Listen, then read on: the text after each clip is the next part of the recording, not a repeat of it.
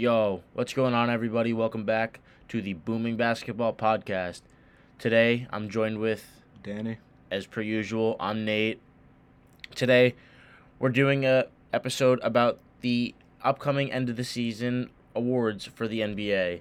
As we know now, the NBA season is winding down. Most of the playoff spots are what they will be, basically final spots. A couple teams can still shift here and there. And yeah, but for the most part, the MVP race is coming to an end. The Rookie of the Year race is coming to an end. All of the awards are coming to an end. And so is the season for the teams not making the playoffs. Obviously, the races for these awards are season long, and we've seen it change in quite a few of the awards. And MVP, we saw at the beginning of the season, a lot of people had Steph Curry as a favorite. Nikola Jokic during the middle of the season got a lot of traction. Luka Doncic now at the end of the season is picking up and getting more recognition. So is Giannis Antetokounmpo. And really, you can't know until the season ends. And right now, it's really hard to pick. We're gonna start off with the MVP. Obviously, that's the biggest award that there is. The MVP, I think, for me this season is, I don't know how controversial this is, but I think it should be Joel Embiid. It's probably most people's picks, probably the favorite to win it.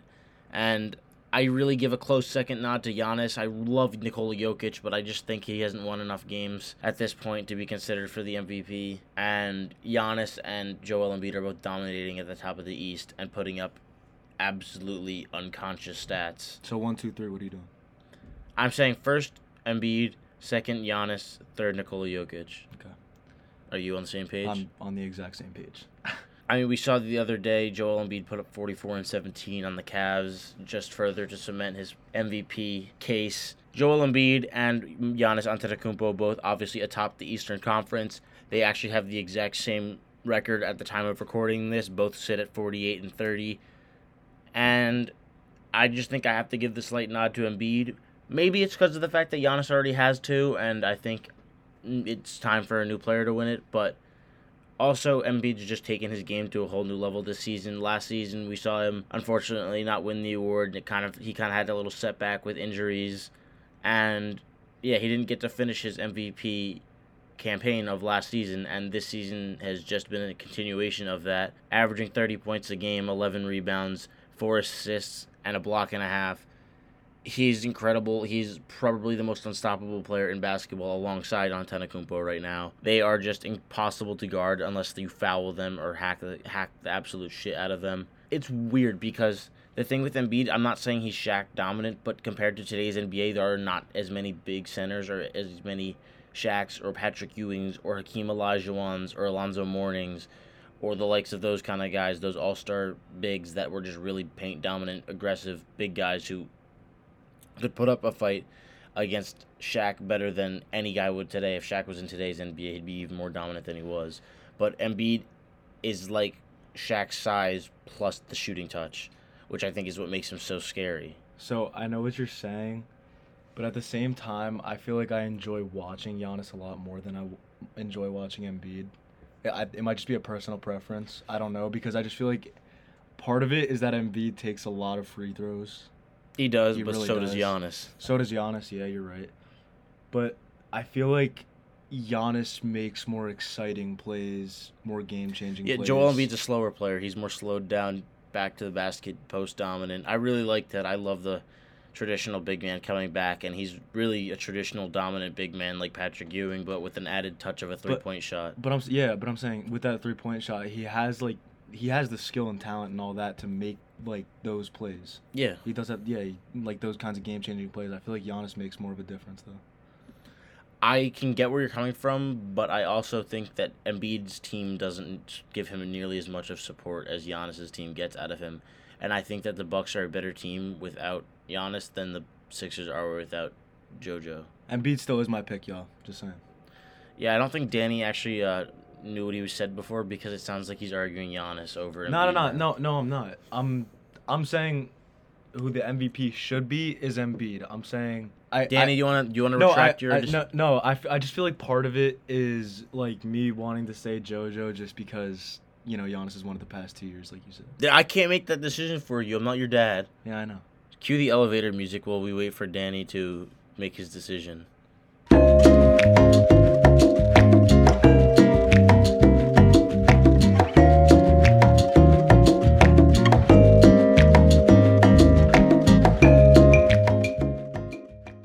right, so I've come to the executive decision that the NBA MVP is Embiid and my MVP is Giannis. How's that? That That makes no sense, but okay. That work? How? It will be Embiid, but I would pick Giannis. I would vote Giannis. My vote would go to Giannis. Okay, yeah, that's fair. Going on to Defensive Player of the Year, this one is probably a lot tougher than the MVP because I think you have a bunch of guys who are all in conversation for it. You have guys like Rudy Gobert who obviously won it before, Giannis who's won it before, Bam Adebayo's having a terrific defensive season, and then you have two guys from Boston who are leading the best defensive team in the NBA in Robert Williams and Marcus Smart. I'm not biased, okay? I have no bias towards the Boston Celtics, but in my opinion, this season, the Defensive Player of the Year should definitely go to Marcus Smart. I think the reason that Marcus Smart deserves it too is just because of how much the Celtics have turned around their season and how vital he has been in that. He is probably the only point guard in the entire NBA that can guard 1 through 5. He literally gets switched on to centers and has them struggle. I know from past watching them, they switch him onto certain centers who are not very big or interior threats, and he does a really, really, really good job on them, and he almost plays like a Nicholas Batum type help defender at times, but he's 6'3". And if you look at his defensive stats this year, they're kind of ridiculous. He's the best defensive guard in the league by a mile this season. There is no other guard you can argue, I think, for Defensive Player of the Year other than Marcus Smart. He's sixth in the league in steals per game at 1.7. He's 11th in total defensive win shares and 14th in box plus minus on the defensive end. As well as that, he has an incredibly high defensive rating, even though it's only the third highest on the Celtics, which just goes to show how good of defensive team the Celtics are this season. He still has a defensive rating of 106.9, which ranks him in the top 15. So Marcus Smart just does everything all over the floor. He gets in passing lanes. He can guard 1 through 5.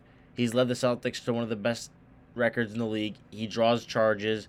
He's a vocal leader, and I think this is the year that Marcus Smart deserves his recognition because he's more than a role player for that team, and I honestly think that he's kind of like the Draymond Green for the Boston Celtics. My pick for Defensive Player of the Year, I think it should go to Giannis personally. I know people might say it's a little bit boring, but whatever. I mean, Giannis is the best help defensive player in basketball. There's not much to say to go against other than the fact that I just think Marcus Smart has been having an outstanding year and really deserves recognition because he hasn't necessarily gotten any in the past. He's made a defensive team 1 or 2 times maybe, but never been an all-star, never been considered for that. And regardless of how much people see him as in this Draymond role or whatnot, Draymond has been an all-star. Marcus Smart's never even been considered for that, and I feel like he almost does the exact same thing that Draymond does. And I just think Marcus Smart has earned his respect, and it's about time that he gets his credit because the Boston Celtics would not be nearly as good this season without him. I think he's proved his value, and he's proved how much he means to that team because when they didn't have him earlier in the season, it showed. And last season, when he was out for some time, it shows. They need Marcus Smart, and when Marcus Smart is playing at a high level, the Celtics play at a high level. Who do you have at your 2 and 3? For my runner-up, I'm probably going to give it to Rudy Gobert, just because I think Rudy Gobert also, again, doesn't get the credit he deserves. He's the best rim protector in basketball. You know he can't guard 1 through 5, but he does a pretty damn good job of switching out to guards when he has to. There's a couple clips of him getting exposed, but that's because he tries and he doesn't want to just get blown by. I think you can't knock Gobert for not guarding 1 through 5. He's 7'1", and Gobert does everything that he's asked to at a better level than anybody in the NBA. And him and Giannis are probably interchangeable for me at the 2 and 3, and then maybe Robert Williams would probably be in there at 4. I would say Robert Williams higher, but I think Marcus Smart makes him so much better on the defensive end and has honestly helped clean up a lot of his mistakes. Marcus Smart, as a vocal leader on the defensive end, he's like a point guard on the defensive end. He's not a great facilitator and actual point guard on the offensive end, but on the defensive end, he knows how to play point guard better than anybody in the NBA. So for my 2, I think I'm going to put Rudy Gobert, and then my 3, possibly a little hot take, but he was mentioned earlier in the season as a Defensive Player of the Year candidate, Mikal Bridges. All right, now moving on to Rookie of the Year. So I think that this could be argued between 3 different players, Mobley, Barnes, and Cade. And it really just depends what order you put them in. Honestly, I put the order as Mobley 1, Cade 2, Scotty 3. Yeah, for most of the season, we've seen the same three guys been talked about as the front runners for the MVP race. If the MVP race was actually the Rookie of the Year award, because that's what I meant to say. And Franz Wagner snuck in there for a little bit. Josh Giddey had his moments, but he didn't really play as much as these other guys did. He might still finish top 3. Josh Giddey's not going to finish top 3 no matter how much Danny wants him to. And yeah, it's no-brainer. The top 3 are going to be Scotty, Cade, and Evan Mobley. Giddey at 4 is a lock. Giddey at 4 is a lock. Giddey at 4 is for a lock, okay? Yeah! Danny's very excited. He actually just shit himself. It smells really bad. Honestly, for me, most of the year the front runner was Evan Mobley. But Evan Mobley has not played as much. He's only played in 17 games since the All-Star break. In Mobley's 17 games since the All-Star break, he hasn't really gotten much better, but he also hasn't gotten worse. He's been basically the same as he's been all season, averaged 15 and 8.8 since the break. It's basically what he's averaging on the season. He's averaging 15 and 8. The thing that really stands out about Mobley to me is that I definitely think that he has the potential to be a top 5 defender in the league at some point. I think Mobley has better potential than necessarily the guy who I think is in second plays over him now.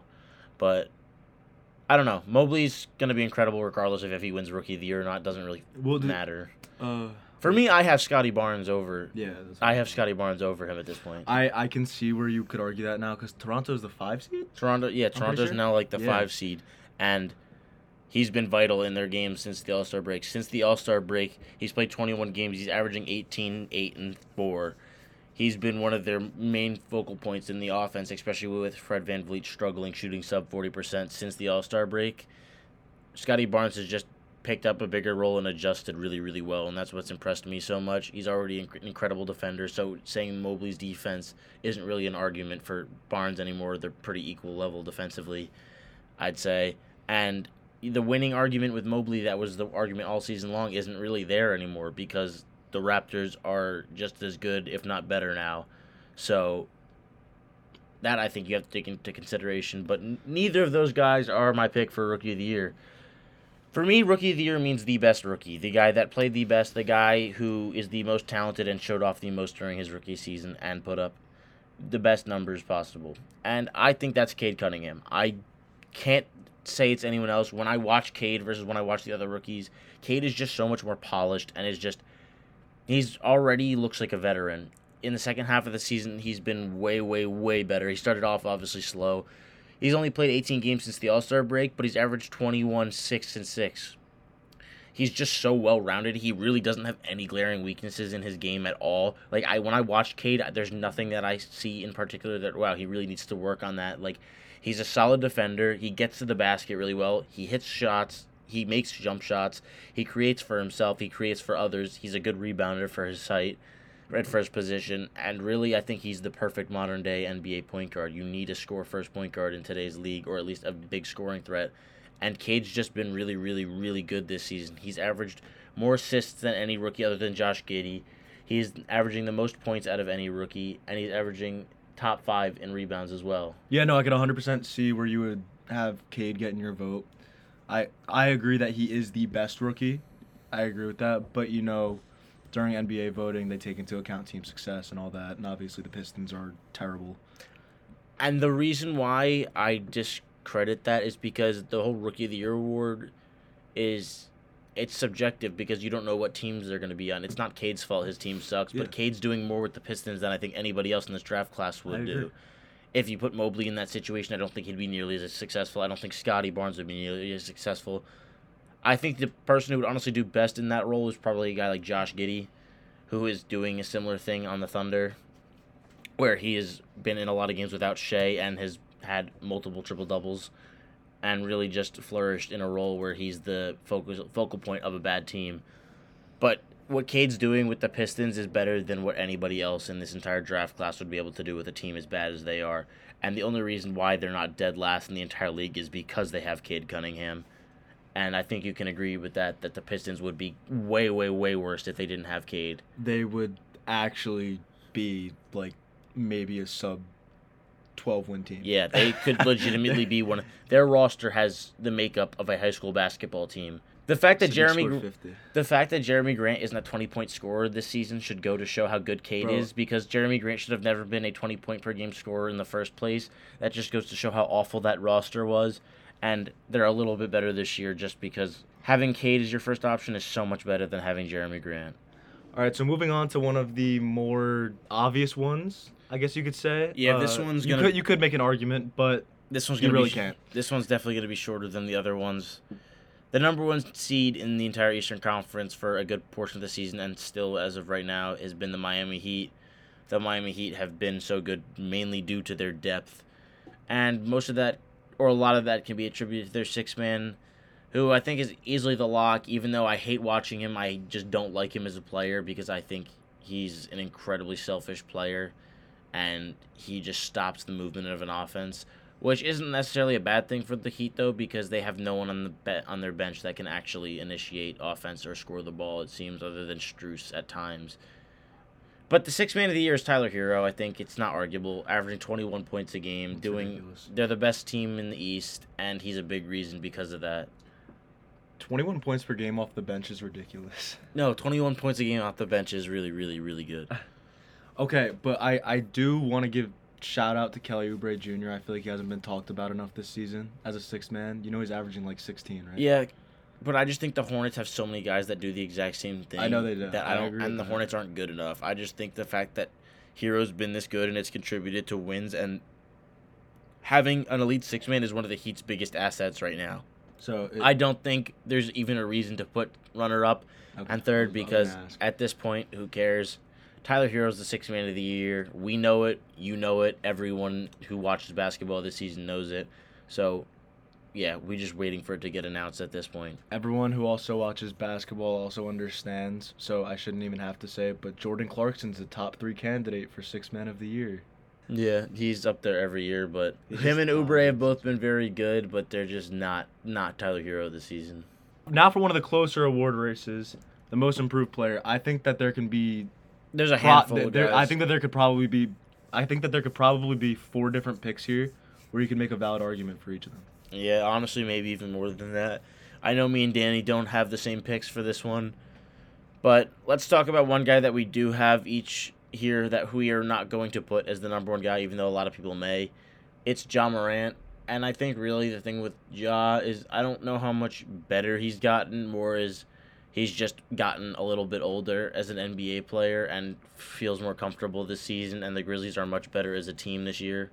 Essentially, with Ja is he really just got more consistent. His shots started falling at a higher rate. His usage percentage went up about 6% from 27% to 33%. And, yeah, Ja didn't really get that much better or anything. He just started hitting his shots more because he's had more time in the league and he had another offseason to put work in. Ja's been incredible, and I'm not trying to discredit anything he's done this season. And I think, Danny, we can both, this goes for without saying that Ja has been a top 3-point guard in the league probably this season. And he deserves all the credit in the world for how good him and the Memphis Grizzlies have been this year. I just don't know if he should be most improved, especially because I think a lot of people expected him more so than some of the other candidates. Yeah.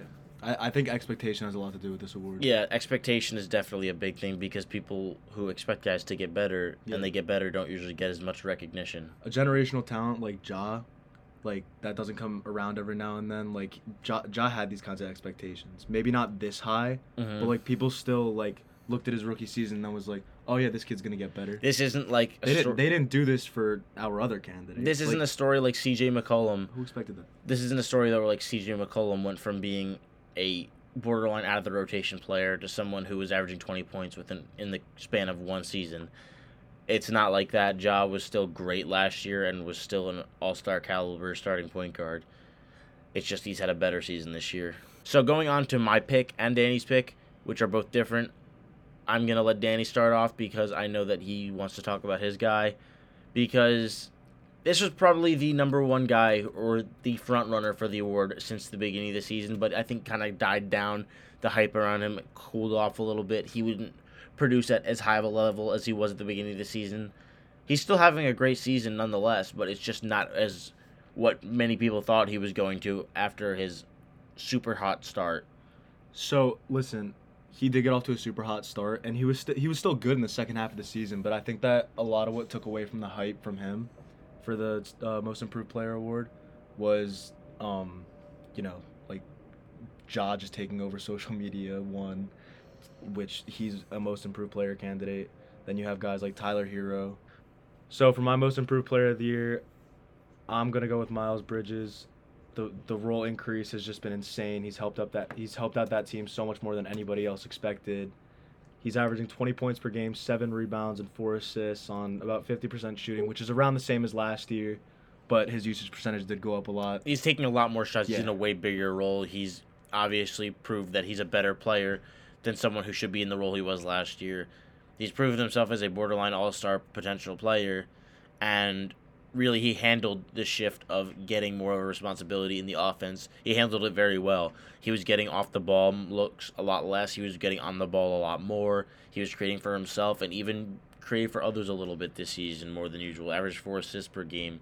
He was honestly a lot better in the pick and roll than I'd seen him in the past. He wasn't very good as a pick and roll ball handler. He improved a lot upon that, and his handle got a lot tighter. So I think really he just became better at his actual position, which I think he's best at, the small forward position. I just don't think that Miles Bridges carried out his great play long enough throughout the season for him to get my award. So who's got your award, Nate? My vote is going to have to go to another team that is rivals with my favorite team, the guy on the 76ers, copy and paste of Emmanuel Quickley, Tyrese Maxey. Danny gave me a look after I said that he's a copy and paste of Emmanuel Quickley, but we can get into that another time. Tyrese Maxey, though, I think is, for me, easily the most improved player this year. He went from being a borderline in and out of the rotation player last year, not getting consistent minutes. Even though he played in 61 of the games, he only got 15 minutes per game, and he averaged 8 points on 1 assist and 1 rebound. He wasn't doing much other than putting the ball in the basket occasionally, and he shot poor from 3, which was one of his concerns coming out of college. However, we saw Ben Simmons obviously get absolutely dragged his nuts through the dirt and his name absolutely dirtied, and obviously he came and left with Philadelphia, and Tyrese Maxey became the new starting point guard for Philly, who is a top 4 seed in the East and a contender probably. He's been honestly perfect as a complement to Joel Embiid, averaging this season 17 points, 4.3 assists, and 3.3 rebounds. But the big difference this year is the fact that he's taking a lot more shots, and also the fact that he's making 42% of his threes this year compared to 2 attempts per game last season and only 30%. Well, this season he's shooting 5 attempts per game and shooting 42%. It's just Tyrese Maxey has taken his game to a new level this season, and you can see his confidence has just grown immensely, and that's what I really like about him is he just has balls. The dude is not afraid to do what he wants to do or try something and be aggressive, and that's just really been great for the Sixers to have, and a backcourt of him and James Harden has been a lot better than a backcourt of Ben Simmons and Danny Green. So, at my 2 spot, like you had mentioned earlier, I'm going to give it to Ja, obviously. He's been insane this year. He was an MVP candidate for a little bit. The Grizzlies are great. And then on my 3 spot, Nate, I'm not going to lie. I just heard you talk about Maxey. I heard you talk about his stats. I'm going to put Maxey at 3. I'm not a businessman. I'm a businessman. I sold him on that idea right there. But Tyrese Maxey, for me, is number 1. Number 2, I have John Morant. And then number 3, I have Elfrid Payton. What the fuck? Next, we're going on to more of a team award. Obviously, the coach of the year. Obviously, last year was Tom Thibodeau, and he's been clearly just so great this season as a coach, and he's obviously going to repeat as a back-to-back coach of the year. But oh wait, no, that's not what happened. Wait, what? Tom Thibodeau I thought he won coach of the year again. this year? Yeah. Aren't the Knicks going to the finals? Oh yeah, Julius Randle MVP. this guy's an idiot. But for me, this year I have obviously the number 1 guy that a lot of people may have is Monty Williams. He was the runner-up last year. The Suns are the best team in the NBA. But I'm going to give it to an unheralded guy, a guy that I feel like isn't as known to most people as he should be as a great coach. And that's Taylor Jenkins, the head coach of the Memphis Grizzlies. The Memphis Grizzlies were not projected to be nearly as good as they have been so far this season before the year started. The Grizzlies have probably been the most improved team out of anyone, the most surprising team, and Taylor Jenkins has been a lot of that. The thing with Taylor Jenkins is he's just the epitome of a new age, younger kind of coach that just gets the players and understands the feel for today's world and just culture in general. He's done a great job with them. You look at that Memphis team, they're so good at chemistry with their chemistry. It's just so obvious how much they like playing with each other and how much fun they have as a group, and they're so coherent out there as a squad. They move the ball great. They get it to everyone. They get everyone their touches. Everyone plays their role. No one has egos, and Taylor Jenkins is a big attribution to them being so level-headed and being such a great all-around team rather than being one or two individuals and then a bunch of role players. I agree with Nate. Taylor Jenkins has completely changed the entire just picture of Grizzlies. The makeup of Grizzlies basketball. What Grizzlies basketball is. It's ridiculous. And where a lot of people could give it to Monty Williams, I obviously am not going to argue with you. You have a very valid point. The Suns are the best team in the NBA. I think a big part of it, it's the turnaround. Yeah. A big part of it is the turnaround. Plus, if you think about it, bro, the Grizzlies don't have that much, age. No, yeah, they're very young. The Suns have Chris Paul. No, bro. Yeah, he's a coach. They have veteran leaders, and he's the Grizzlies don't. His own. Yeah. That is a good point that I didn't even think of, to be honest. But the Grizzlies do not have nearly as many veteran leaders as the Suns do. They have Chris Paul, JaVale McGee, a couple guys that are just veterans who've been around championship teams or have championship mindset. Jay Crowder, even though he choked in the finals twice, as Draymond said. But yeah, I think you can argue Monty Williams, but I think Taylor Jenkins just has to do more, and they've been a much more surprising team, and the turnaround has been such a big thing for them. And then one guy that we can't forget about, Eric Spoelstra, obviously. Yeah, Eric Spo always deserves an honorable mention. Always. Number one team in the East. That team is not as talented as a number one team probably would expect to be. Another thing with it, again, is same thing with the Suns. They have a lot of that veteran leadership. Kyle Lowry, Jimmy Butler, Udonis Haslem, so many guys, yeah. Well, anyways, that's going to wrap up for this week's episode. As always, I'm Nate. I'm Danny. We'll see you guys next time. Thanks for watching. Peace.